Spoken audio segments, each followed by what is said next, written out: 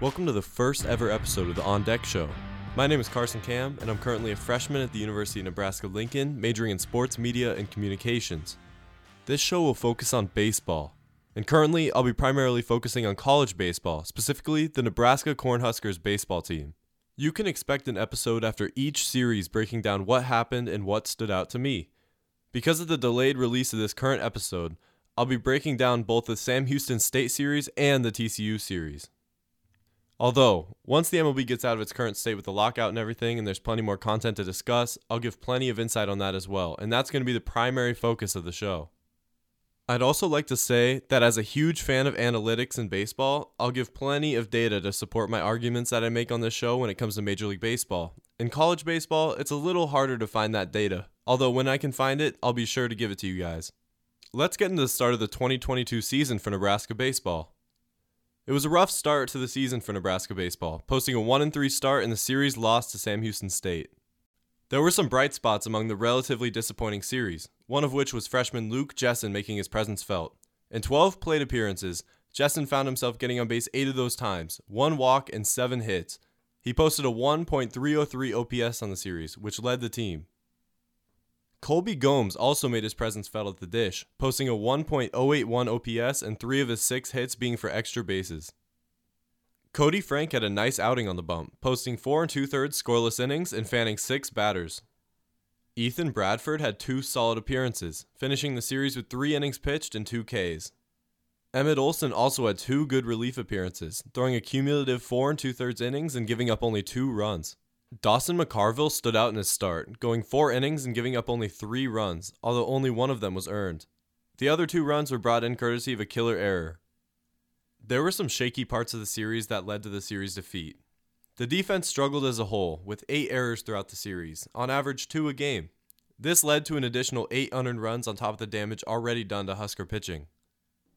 Pitching, too, was overall shaky for the series. 20 earned runs and a .291 batting average against the Nebraska staff is not an ideal way to start the season off. Starters and early on relievers struggled for the most part, and this put much more pressure on the lineup to scratch back into the game. We also learned that one of the top relievers, Jake Buns, is unfortunately out for the rest of the season with an arm injury. That's a killer to the depth of the bullpen, and Buns was seen as a huge factor in the success of the team. As a whole, the lineup was pretty disappointing. Posting only a .686 OPS on the series, the lineup had trouble getting the ball into the gaps and creating opportunities to score runs. Only 21 runs were scored, as compared to 28 from Sam Houston State. The TCU series was another rough one for Nebraska baseball. TCU swept the Huskers and overall just controlled the series from start to finish. Starting pitching and early relief appearances continued to haunt Nebraska's effort to stay in the game from the jump. Kyle Perry went 4 1/3 and gave up 3 runs Friday. Shea Shanneman failed to escape the second inning in his start Saturday, giving up 2 runs as well. Dawson McCarville went 4 innings and gave up 5 runs Sunday. There were, however, some solid relief appearances throughout the series. Cody Frank followed Perry on Friday, going 3 2/3 innings and giving up only 1 run with 2 Ks. Mason Ornelas pitched 2 1/3 scoreless innings with 2 strikeouts. As compared to last series, the defense improved a ton, and Emmett Olson went 4 scoreless innings in relief with 2 punch-outs to go with him.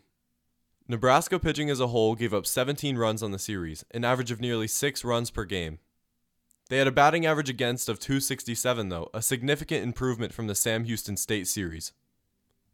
However, for success in the non-conference slate and the season as a whole, that runs allowed rate has got to decrease. The lineup was again shaky, but some guys got it going and some continued to keep rolling. The lineup accounted for 7 runs on the series, a much lower rate than their first series against Sam Houston State, where they posted 21 runs in 4 games. Bryce Matthews rebounded from a slow first series. He was 2 for 7 with a double, a homer, and a run driven in. Leighton Banjoff had a nice series, going 4 for 13 with a double and an RBI. Colby Gomes continued to roll. He went 4 for 11 with a moonshot of a homer. The lineup was only able to post a .214 batting average collectively on the series. Let's look at what's next for Nebraska baseball. 4 games this weekend consisting of doubleheaders Friday and Saturday. Nebraska plays UT Arlington and Northwestern State. 1 game at 11 a.m. Central and 1 game at 3 p.m. Central both days. I look forward to seeing the team try and bounce back from an early skid, and these games provide an amazing opportunity to do so. Thanks for listening to the first ever episode of the On Deck Show. I'm your host, Carson Kamm, and I'll talk to you soon.